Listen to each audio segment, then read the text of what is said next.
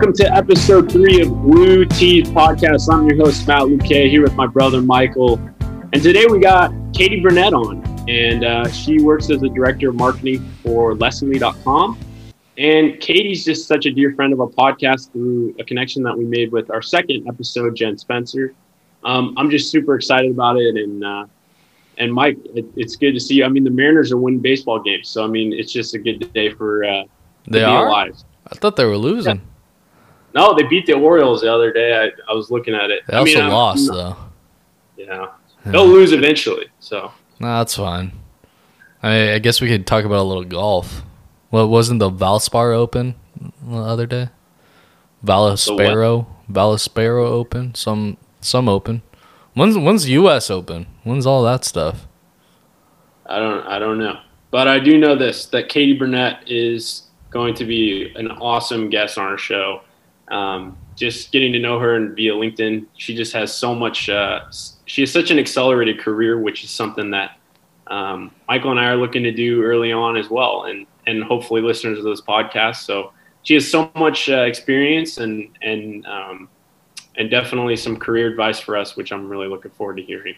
Yeah. Also, I wanted to go out there and apologize on Matt and I's behalf for not having anything the last week. It was both Matt and I's finals week within school, and ended up graduating college. So just a crazy time right now, but we're excited to kick it back off, and I think Katie will be a great guest for it. So also, just real quickly, I wanted to shout out one of my good friends, Gailey Dutton. Her podcast, Light Up Your Life, is now on Apple and Spotify. She also started a podcast through quarantine. Gailey is just her entire goal is to talk about these different 20-minute pieces about, how to improve your life through health, through your lifestyle, through your mentality. It's super interesting stuff, and getting to reconnect with Gailey the other week was super cool. So thought I'd shout her out on our podcast, and listeners, feel free to also go check it out. Awesome. Well, without further ado, we're going to introduce our third guest, Katie Brunette. All right, Katie, thank you so much for being here. We'll just kind of firstly, get the first thing started by just saying thank you for being here. And then after looking at your LinkedIn, it was just pretty clear that you're moving at such a great pace in your career, which is something that we really aspire to do in our careers. And also I'm hoping that listeners of this podcast also will. So yeah, just thank you for being here. Yeah. Thank you so much for having me. I'm excited to chat today. Awesome. Cool. So I'm going to start it off. We've kind of been sticking to this question recently for the first two. Just something light, something funny. What would be like the funniest experience that happened, if you remember, within your first career job that you've had?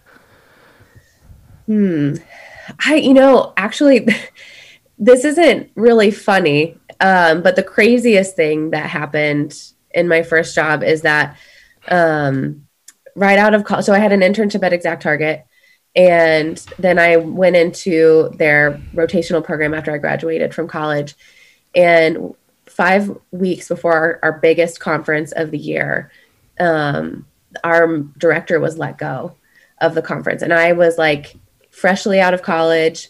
And all of a sudden, like all of the weight of this event, a lot of the things fell on my shoulders, and I had to just like figure it all out. And it was one of the hardest, craziest things I've ever done, but it totally catapulted my career.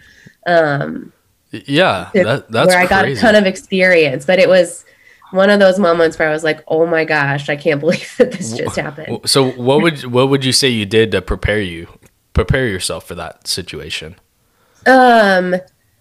Well, I don't think I was really totally that prepared. Because I had an internship with them before. I knew what I was doing, and I had been in the role for probably a couple months at that point.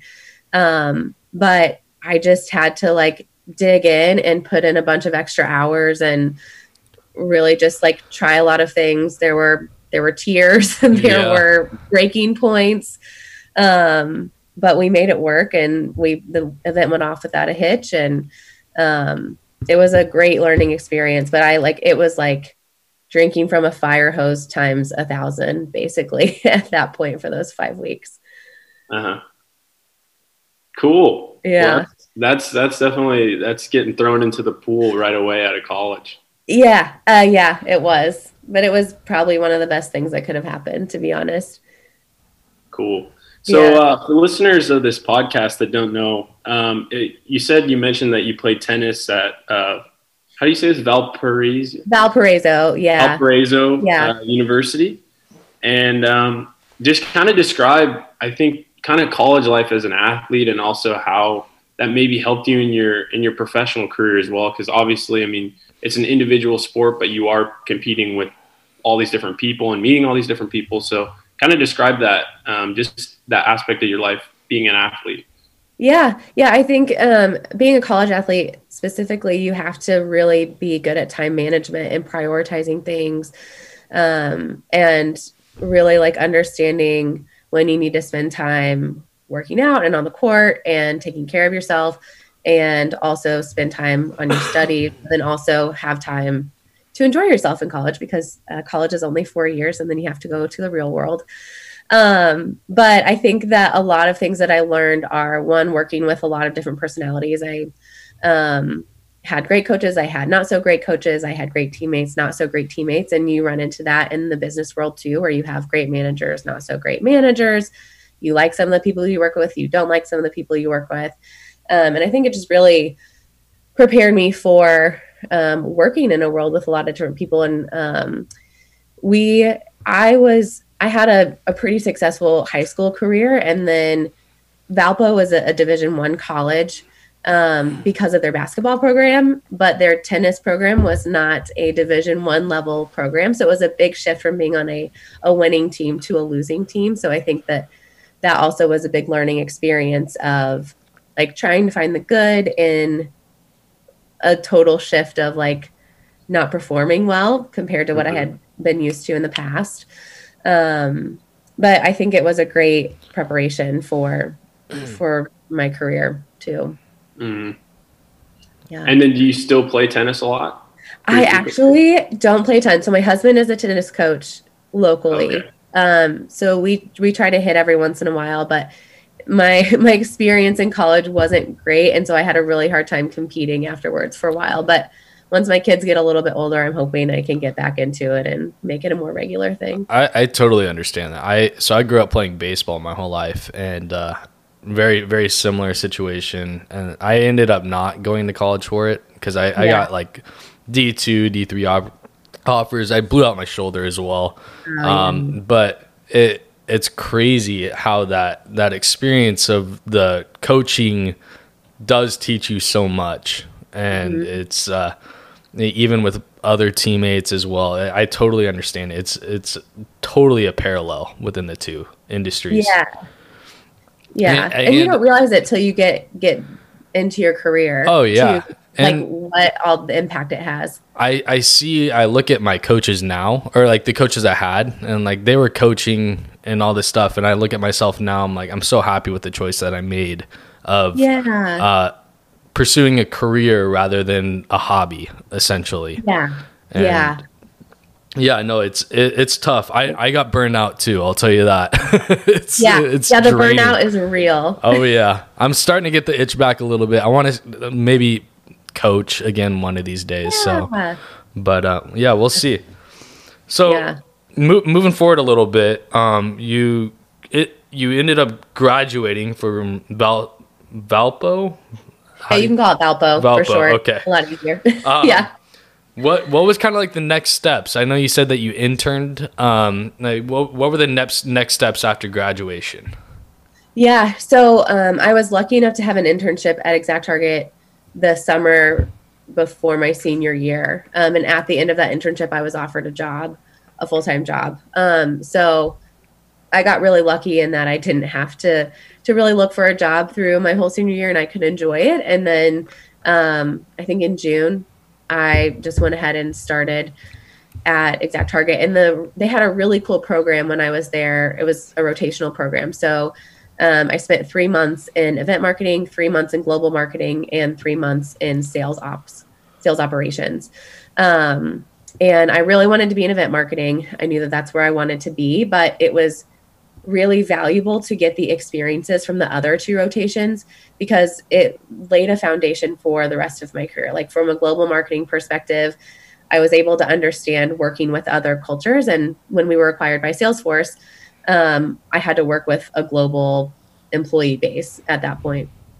And then the sales operations rotation was specifically working in Salesforce dashboards and reports. So it was like super monotonous reporting work that felt like so boring at the time. But every software company uses Salesforce. So I was able to develop tools to build my own reports and dashboards and be able to understand data at an early time in my career. So like those 3 months felt like the longest 3 months of my life, but they might have been the most valuable 3 months of my career to lay that foundation looking back. So within that program, that was the first 9 months of your program, correct?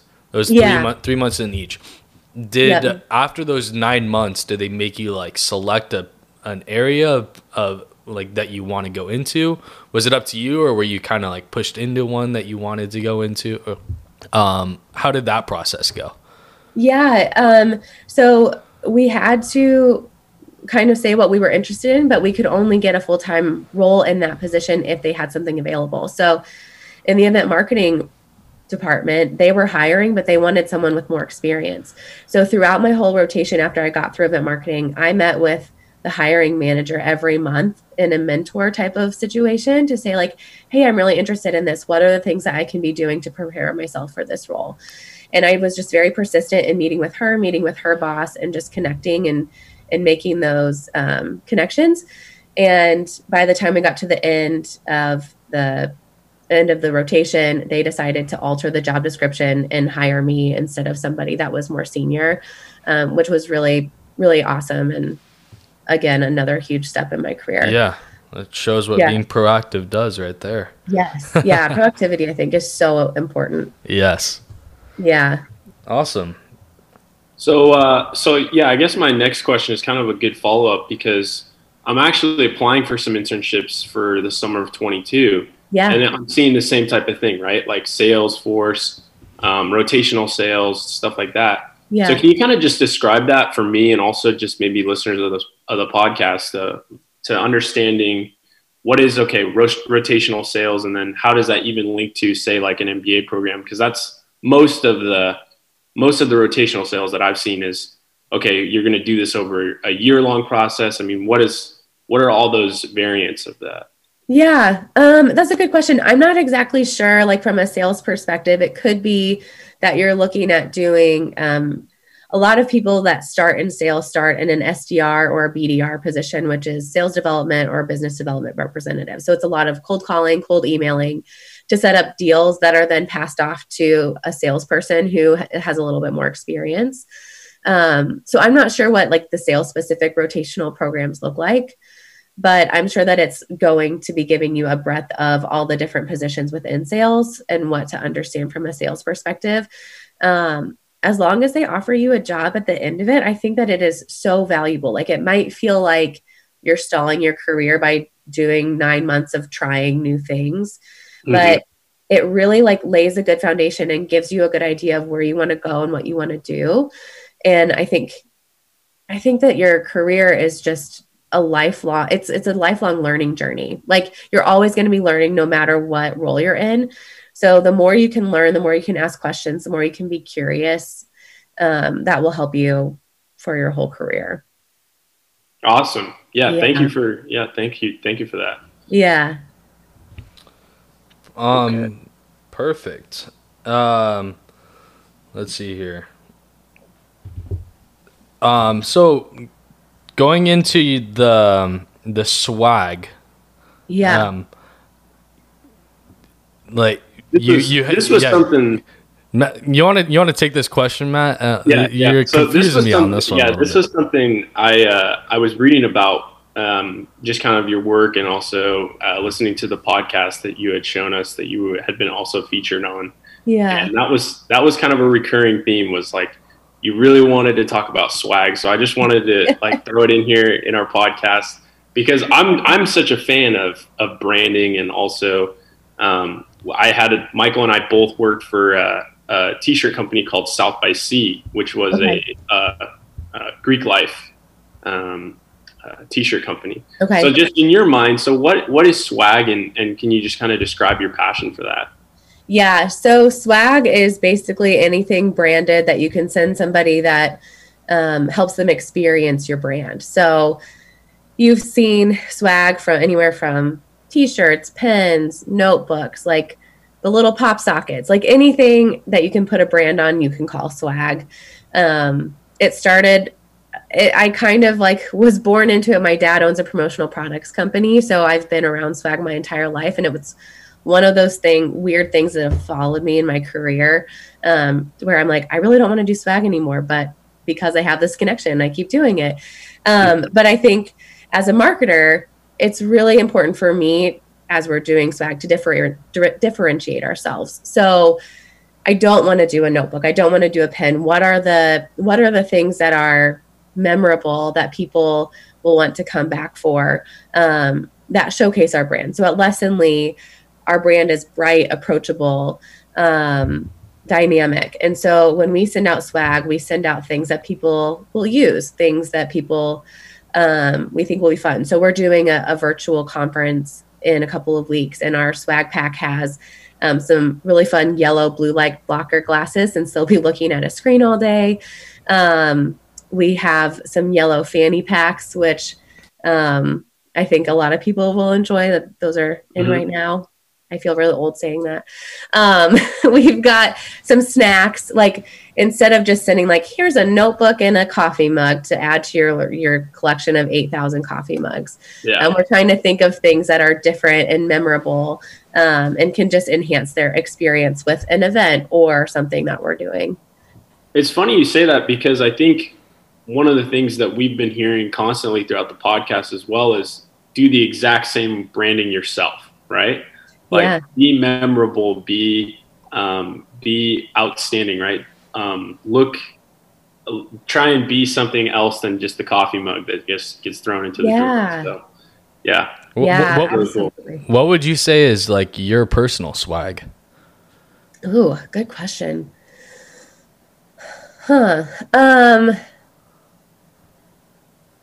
I just love things that are fun and different. So I don't know what my personal swag would be. I like snacks. So my personal swag is like really good snacks that represent Indianapolis or come from Indianapolis. I love highlighting where I'm from. And so I think like experiencing, I'm always for like, I'm like, let's throw some cookies or some popcorn in there. That's kind of where my mind goes. But I think one thing that I love at Lessonly is we've done some really creative stuff. Like we have a llama as our mascot, and we created Lego llama kits where we decided what the Legos were going to be, and then we did an assembly line to put like 64 Legos in a bag with instructions and sent those out to people. Oh, wow. And the messaging is build a great training program with Lessonly, and you're building a llama too. Or since you like baseball, we did one to salespeople, and it's called the closer, baseball closer. And we have a baseball that we pass around the sales team when somebody closes a deal. So we branded a baseball and put it in a like memory box and sent it to all of our prospects and said, send that, like, use this as something that you can share with your sales team when they close a deal. So it's coming up with things like sharing our culture with other people, which is really fun. That's awesome. That's really creative. Yeah.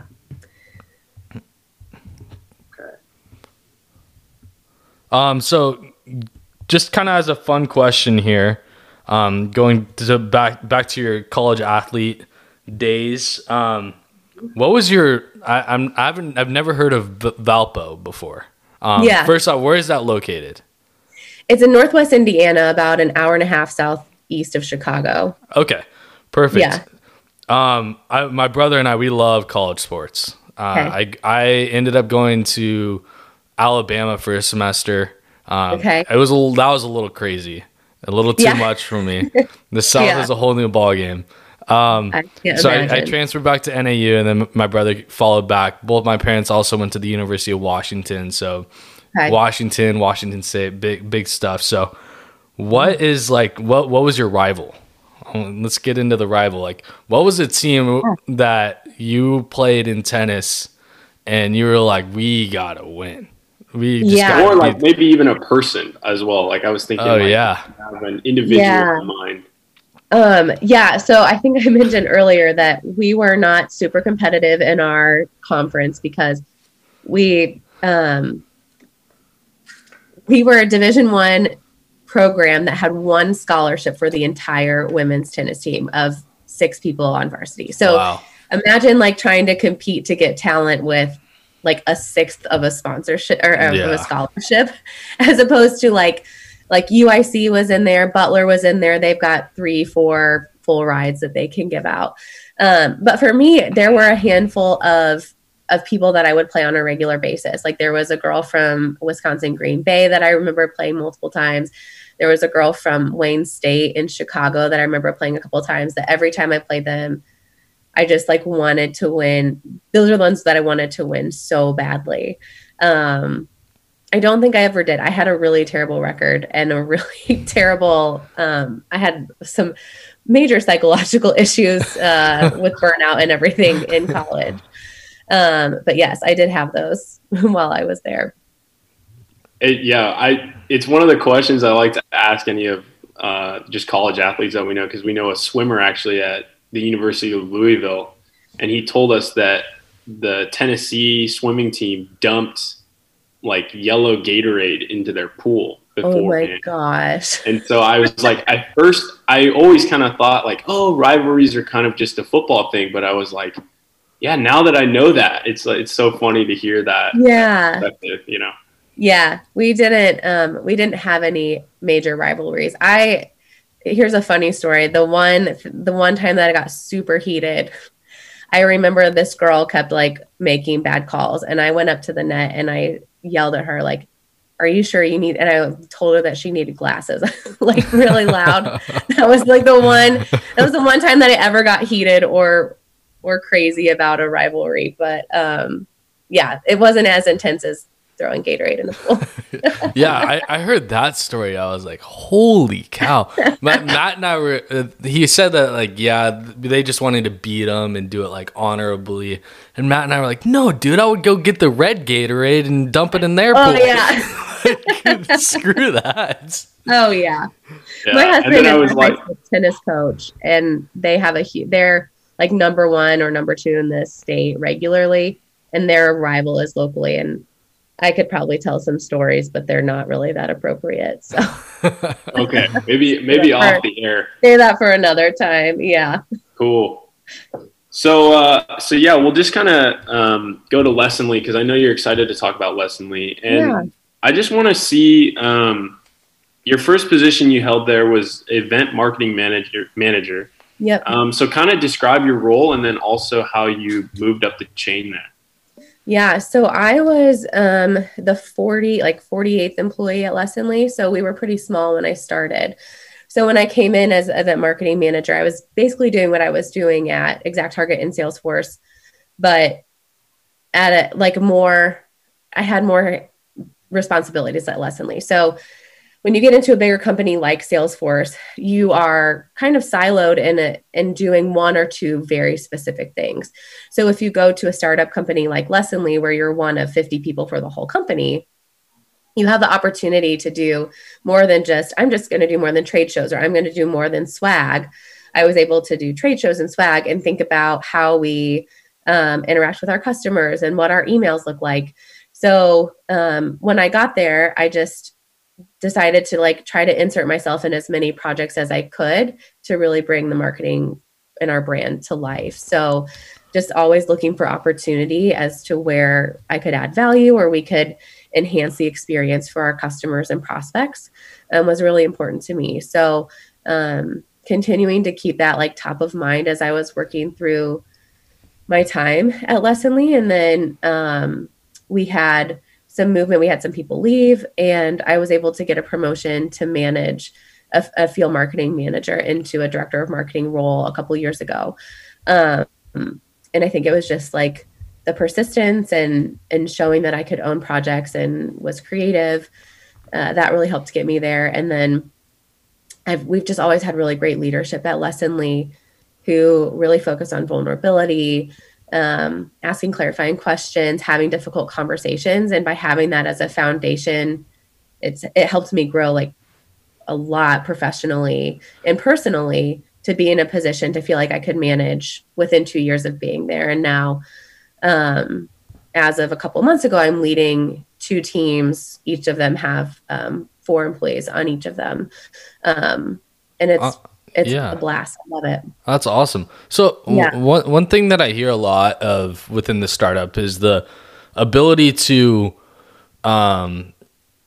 expand your knowledge, really expand your role essentially, because you're able to do so much more. Like you just said, there's 50 of you, so you're, instead of doing just swag, you're doing the shows and all that stuff. So but one caveat I've always heard is that like it also like you have this experience, but it's your title doesn't like necessarily match that what exactly you're doing. So like it's kind of hard to represent those things that you've done because you do have the experience. Like how would you say that has helped you, like how can you explain that to other, like maybe companies, say you're going to another role and doing that?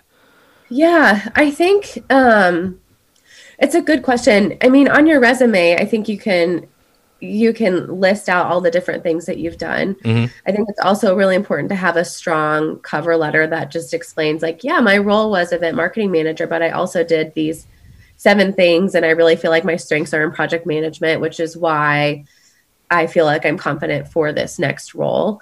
And I think that something that I've learned in hiring too is a lot of times people don't hire for the best resume. They're hiring for the right fit and the right person. And there have been many times where we have hired somebody who on paper isn't the most qualified out of the bunch, but after talking to them and for them being able to articulate what they do and for us to get a good feel of their culture and the culture fit at Lessonly or wherever they're interviewing for, we end up going with them over somebody who on paper looks way more qualified.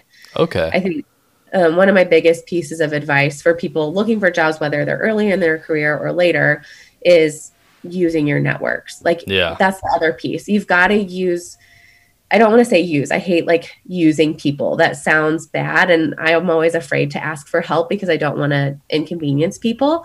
But if you keep your connections going and you have coffee chats with people and people that will vouch for you, those are the people that are going to say, hey, Katie is really good at XYZ in addition to event marketing. You should consider her for this role. And really working with the people, having 2 or 3 trusted advisors that are a little bit further in their career than you that can vouch for you and speak on your behalf and recommend you for certain positions too is really important. Okay. And then another question that I have off of that is, would you say that like within startup companies, they're like you said, they're hiring more for the fit? Would you say that's a general rule of thumb, or not general rule of thumb, but like a characteristic that is more frequent rather than the large companies that are hiring to fill the role? Do you understand what I mean? Yeah, I know what you're trying to say. I think so. It really depends on the company culture. Like if you're going to something that's more buttoned up, like a financial services industry or insurance or something, they're going to be looking for more of the what's on paper. But when you're going to like a software startup, culture is usually like one of the biggest things that most software startups tout about, and that's like their thing. So a lot of times they're looking to hire the right person as opposed to the right like exact fit for that role. It's just interesting. So I currently work I just graduated a week ago, actually. Sorry for thank you. Sorry for the listeners. There was no podcast. It was a little crazy weekend, but I work for a company called Signature Consultants, and we hire consultants and do for IT work. And so like I'm a recruiter, so I'm going through the interview process with these candidates and everything. And It's very much like I've noticed within the big companies, like they just want as long as you have the credentials, like that's the fit. They want the person with the best credentials, and then that's it. They don't care about the culture. They don't care about any of that. And then we have some smaller clients that are like, they'll do, maybe the bigger clients will do 3-4 interviews. We have some smaller clients that are doing 8, 9, 10 interviews, and they're really making sure like this is the right fit. And it's just been a really interesting learning process. And we're the staffing company that I work for now. They are very much the same way as the culture is so important, even though they are, and that's why I love it. They are a large company. But I went through that process, and I would say for the younger generation is to experience that process, because there's a treatment, like you're treated completely differently than you are when you're not going through that process. It's completely different. It's wild. It really is. And one thing that I would also say is that for that reason, don't be deterred by a job description if you don't meet all of the requirements. Yeah. I know there are studies that show that women will not apply for a job unless they meet 90 to 100% of the requirements, where men are more likely to, if they only meet 50, 60%, still apply for the job. I think that applies for just young people in general too, feeling like they don't have the experience necessary. It doesn't hurt to apply as long as you can show that you have relevant experience, even if maybe you don't have as much experience or the direct experience that they're asking for in the job requirements. Yeah, no, that's great. Yeah, you never know what can happen, and it takes 30 extra minutes to apply for that job, and the worst that can happen is they say no. The even worse thing is not applying and not having the opportunity to even go for it if that's something that you really are passionate about. Yeah, you just got to get through the door. That's for sure. That's the biggest thing. Yeah. Awesome. So, I'm not sure if you listened to the first episode that we had with Len. If you didn't, no worries. But he said, and one thing that he kind of focused on is working the job that you want. And I was just kind of curious, like, how have you accomplished that, or fulfilled that within your current roles? Yeah, I love that philosophy. I think for me, it's been looking for opportunity, always looking for opportunity to do something else. What's the additional thing I can add to my role? Or when I was ready to start looking into management, my manager and I, we spent time in our one-on-ones every week, and we came up with a leadership topic, and we would each come with an article, and we would discuss that leadership topic to prepare myself for leadership. So for an entire year leading up to when I got the promotion to lead somebody, I was already having conversations with my manager of like, how can I develop as a leader? I think additionally, like mentoring people, like I never shy away from having coffee conversations with people either ahead of me in their career or behind me in their career, just because I feel like it's so important to always make those connections and help people whenever I can. But I think in the role, it's just so important to see like, what are the things that you do want to do, and find the projects that might have a little piece of what that is. So that way you're slowly gaining that experience and adding more pieces to your puzzle to show that you're ready for that next step. Yeah. Awesome. Yeah. That's awesome.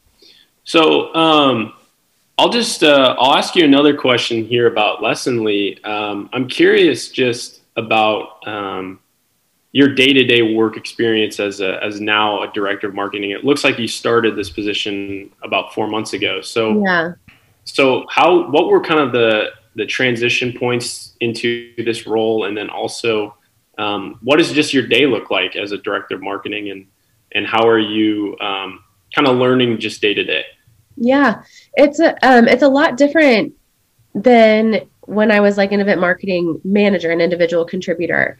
When you're in a director level, most of your day is focused on people as opposed to tasks. And that was a really big mind shift for me, because I'm a task person. I love to see that I've checked all the things off the to-do list, but your job turns into the people are your to-do list. So like making sure that your direct reports are happy and have what they need. And I'm always like keeping in consideration who's performing well and how can I encourage them with a raise or a bonus, or when we're looking for promotions. A lot of my role now is forward looking. So in a director role, you're looking usually 6-12 months in advance for your marketing team. So looking at who should we be hiring? What role should we be hiring for in the next 6 to 12 months? What projects will we be working on? Something that I specifically work on a lot is building project plans and getting the whole team together to say, okay, the writers, you're going to be writing these 5 things on these days, and then designers are going to be designing these things. So my day is very different every single day. A lot of meetings, a lot of meetings, a lot of conversations about how we can improve the business, how we can improve what we're doing as a marketing team. But my favorite piece is the people piece, working with people, mentoring them, helping them grow in their roles and getting them ready for their next steps too. So that's your favorite piece. I'm also curious, what's your least favorite piece of your day, if you had to pick one? Yeah. My least favorite piece, I think, dealing with difficult people, because you always have them, and just trying to navigate those situations and not getting too frustrated, because you're always going to work with different personalities.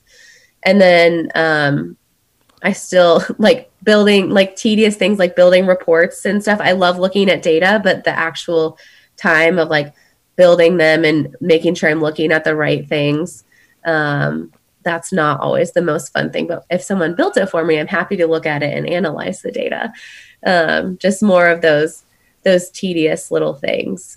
But I love most of my job. The other thing that we do, I'm an event planner at heart. So we've got our user conference that we're actually going to do in person in the fall. We haven't had it for 2 years because of COVID. So we're trying to work through right now. How do we make it COVID safe? How do we have a virtual component and an in-person component? And that's been really fun lately, just trying to work through and find the best experience possible. Yeah, just kind of expanding off of that a little bit. How have the events, like the virtual events, like obviously they've changed, but how effective are they? It depends on what type you're doing. So webinars have always been around. I think they're boring. I usually sign up for them and don't go to them. But they can be really good lead drivers for companies. We focus more on experiential events. So we do a lot of like wine tastings or baking class or cooking class, where we've got really targeted people that we're bringing in that are already in conversation with Lessonly, but haven't quite crossed the finish line to signing their deal. And a lot of times this is their experience with our culture. And so in the past, before COVID, we were actually going to cities, flying to LA, San Francisco, New York, and setting up really cool dinners and experiences in person. But now we can reach anybody across the globe with these events. So they've actually, I think, been better performers for us than our in-person ones pre-COVID. Oh, wow. It's been interesting. Yeah. That's not what I've heard as much from other people. So I'm glad. I'm happy for you guys. That's awesome. Yeah. Yeah. So just kind of wrapping it up here, if you could just kind of describe your mindset from your early 20s, how has that evolved to where you at now? Is it still there? Is it completely different, or is it not there at all? So if you could just kind of describe that, that'd be great. Yeah. Yeah. I think in my early 20s, I was really driven and really wanted to get to where I am today. And I'm really proud of being able to continue that. I think when I was at ExactTarget in Salesforce, I was like so hungry and ready to learn and always ready to get to the next step. And I knew that I wanted to lead a marketing team someday. And so I was always looking for those opportunities as to how I could do that, how I could increase that. My mindset shifted a little bit when I took my detour and went to Indiana Sports Corp, because I was super focused at that time on wanting to start a family. And at the time, Indiana Sports Corp was one of those experiences where I had a bad coach and a difficult team. And so it was hard for me in that moment to see that it was a good thing that I went there. But that led me to Lessonly pretty soon afterwards. And then I got that hunger back, and that's where I am today. I think one thing that I learned in that process is don't plan your job around like your personal wishes at that time. So we wanted to start a family. It didn't end up happening for a few years until I was actually at Lessonly. So it wasn't really, I shouldn't have changed jobs when I did, but looking back, I'm glad that I did because of all the things that I learned. And I think that every experience has led me to where I am today. So to answer your question, I think I do still have that same mindset I did in my 20s, just with a little bit more mature and more insight into like what's realistic and what's achievable and what to look for next. So when I started, I wanted to get to where I am today. Now I'm 31 and I'm like, oh, well, I got here. Now what do I do for the next 20 years of my career? And so that's kind of what I'm working on next, is what's this next phase of my career and what does that look like? No, that's awesome. Yeah. So do you have just briefly just an idea of what you want to continue to do? Yeah. I'm a little bit more focused on my family now. So I've got 21-month-old twins. Oh, congratulations. And thank you. And another one on the way. So we are like full in family mode right now. And I want to make sure that I spend enough time with them, at least until they get into school. And then like really, I think once they get into school, accelerate my career again. So I'm kind of in a pause, but not in a deceleration. Yep. So yeah.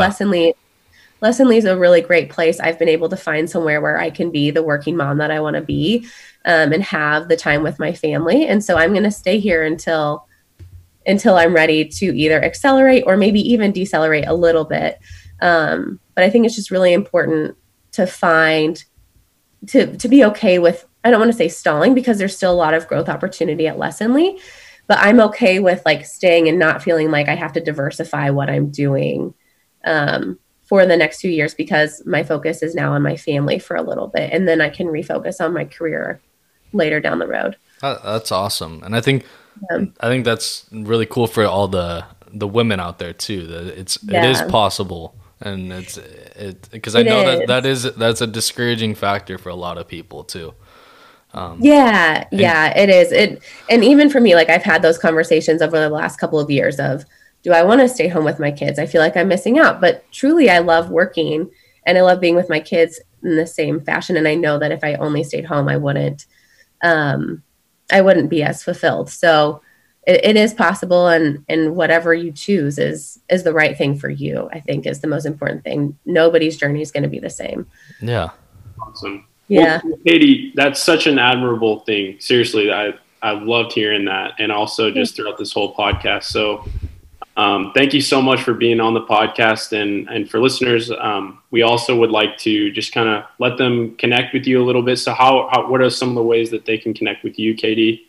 Yeah. Best way is on LinkedIn. Katie Brunette like the hair color. A lot of people get that wrong.